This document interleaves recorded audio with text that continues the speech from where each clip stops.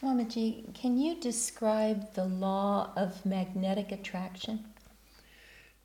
The feeling that you have for somebody, it goes out and that person will feel it. Women are often aware that a man has fallen in love with them, for example. They feel that magnetism. When you want to meet somebody, if you put out that strong thought, you'll be amazed. I was very interestingly, I was coming to Calcutta some years ago, and I had wanted to meet somebody who had been, he was Indian, but he had been in college in America, and I'd met him there, and we were friends. But I'd lost his address, and I didn't know how to reach him. And I said, Divine Mother, I would like to meet him. How can I do it? I reached Calcutta. There was nobody there to meet me. They were caught in traffic. And instead of rushing to the nearest telephone to find out what's the matter and so on, I just calmly said, Divine Mother, what do you have in store for me? Just at that moment, somebody stopped in front of me. He said, what is your good name? And I told him. He said, oh, I've been longing to meet you. He said, a friend of mine, who was this one I wanted to meet, has shown me your photograph, and I've been wanting to meet you ever since. And I said, and I've been wanting to meet him. He said, well, I've landed in Calcutta to go see him. He's staying in Calcutta right now. So through that, I got to see this friend of mine. But it's amazing. Actually, we live in a universe of consciousness. Everything is a dream of God's. Everything is made of His consciousness. And if you tune into that consciousness, then you can attract to yourself things and people and so on. And the people who will help you at the right time in the right moment. I've seen this happen so often. It works. But if you really want somebody who can help you in a certain way, put out that thought and the right person will be there. You'll find it. The magnetism is your willpower sending energy, which creates like an electric current, creates a magnetic field. So this thought, sent with energy, with willpower, creates a magnetic field around it, and that will attract to you whatever circumstance or people you want. That sounds as though it could be dangerous. It can be dangerous. Unless it's God-centered. You should have the right thoughts and the right expectations and want the right people. But I lived for a year in Charleston, South Carolina. It was a small city then, only 70,000 people. It's much bigger now. But I was a writer. I wanted to study playwriting, and so I wanted to meet many kinds of people. And I was amazed to see how people would be attracted to their own level of society within days of coming to the town. So that people who were of a particular level, immediately they found themselves surrounded by those people. And it sounds like that law operates a little bit automatically. It operates automatically. But it's possible to do it more consciously, or? Yes. You can do it much more forcefully if you do it consciously. Can inspiration be drawn by willpower? Inspiration can be drawn by willpower. I found in writing a song, for example, that I don't stop and think, well, I want the note to go up or the melody line to go up or down. I just say, well, I want a song that says this, this, this, and this. Give me a melody. And I put my mind very strongly at the point between the eyebrows. Instantly the melody's there.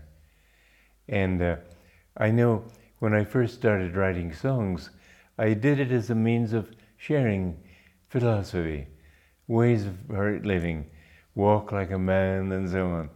And one day I got tired of writing the lyrics because it takes long to write good lyrics with rhymes and everything, where the melody came very quickly. So I thought, well, let me just go to somebody whose lyrics I like that are not especially meaningful, but I felt like kicking up my heels, you might say. So I turned to Shakespeare's lyrics. And in 3 days, I wrote 18 lyrics, 18 melodies. And they're very nice too. Who is Sylvia? What is she? That all our swains commend her. Holy, fair, and wise is she. The heaven such grace did lend her, that she might admired be, that she might admired be. It's a nice melody, but I didn't have to work for it. It just was given to me. Swami, that sounds devotional the way you sing it. It's very sweet. Is it a humorous moment in the play? I don't remember. No, it's a beautiful song. Yeah. Wow. So you've developed that ability to draw inspiration at will. Yes. I don't know that I developed it. I don't know what to say. Yes, I suppose the answer is just yes. I wrote Yogananda's biography, and it's a book of 300 and something pages. I wrote it in 3 weeks. And I didn't have to think. When I wrote a script for his life just the other day, I didn't have to think what was going to happen or how should I get out of this predicament or whatever. When I got there, the answer was there. And so I found that, yes, I've worked at meditation for many years, and I guess that's what helped me. But it flows. The more in tune you are with God and with superconsciousness, the more everything works. I read a book of stories of great composers, and Yes. Handel's Messiah seems to have come in a similar way Yes. in a very short time. Yes. When you In fact, when I wrote my oratorio, I wrote, I think it was 23 melodies in one day. And it too is beautiful. I'm not going to compare it, but it's beautiful. When you receive an inspiration, does it come fully formed, or do you have to sort of tease it out over time? Sometimes I have to tease it. Often it comes just fully formed. But the implementation of it can be longer, because sometimes these things have to be sort of translated into terms people can understand. Well, I've had many years of practice, and so I think it comes pretty easily that way too. But, for example, there's a song that I wrote many years ago. Hello there, brother Bluebell, play me a tune today. The breezes on the meadow have made you look so gay. The meadowlarks are singing, joy's in the air. Come set your bells a-ringing, there's what is you've gladness to spare. Hello there, Sister Dewdrop, linger a little while. Your colors in the sunlight would make a monarch smile. What need have I for treasures, diamonds or gold? The sweetest of all treasures are here to behold. And there's one more stanza, I'm not going to sing it. But just the other day, I realized I've always worried about that word sweetest. Treasures aren't sweet. But I couldn't think of another word that fitted. And suddenly it came to me, the fairest. So the fairest of all treasures. Oh. And that's 50 years after I wrote that song. Amazing, amazing. Always the editor. Yeah. Well, Swamiji, for people just starting out and trying to develop this magnetism in themselves, it seems that being God-centered is Yes, the first and thing. another thing that's very helpful is this energization. To become aware of your body as energy. To become aware that everything you do, you exercise energy. When you do the energization exercise, you learn that it's energy that you, for example, even in cooking, if you eat food that has been cooked with love, it's always better. If it's been cooked with anger, it's not as good. And if you go to a restaurant, you'll find that the consciousness of the chefs, if there's a low consciousness, you feel it may taste good, but it doesn't feel good. This is why mother's cooking is considered the best, because the mother loves her children, her family, and so she cooks for them with love. So anything that you do, try to become aware of the energy that you're putting into it, and realize that ultimately it's the energy that will determine whether it's a good thing or not.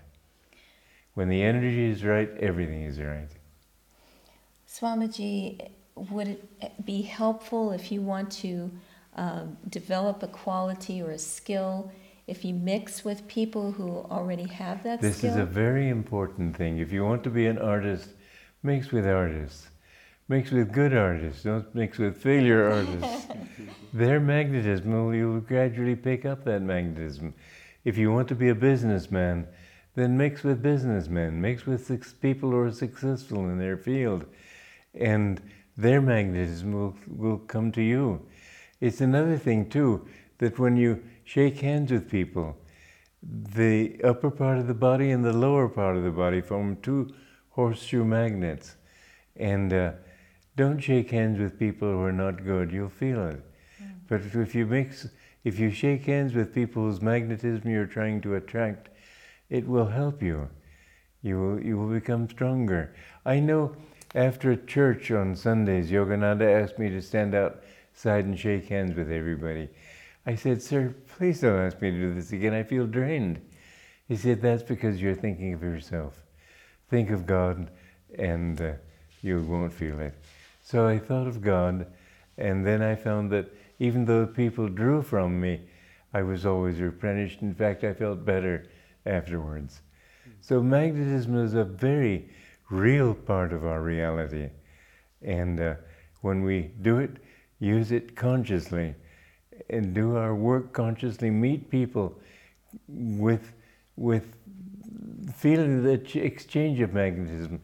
Don't look into the eyes of sensual people or angry people or people whose consciousness is gross.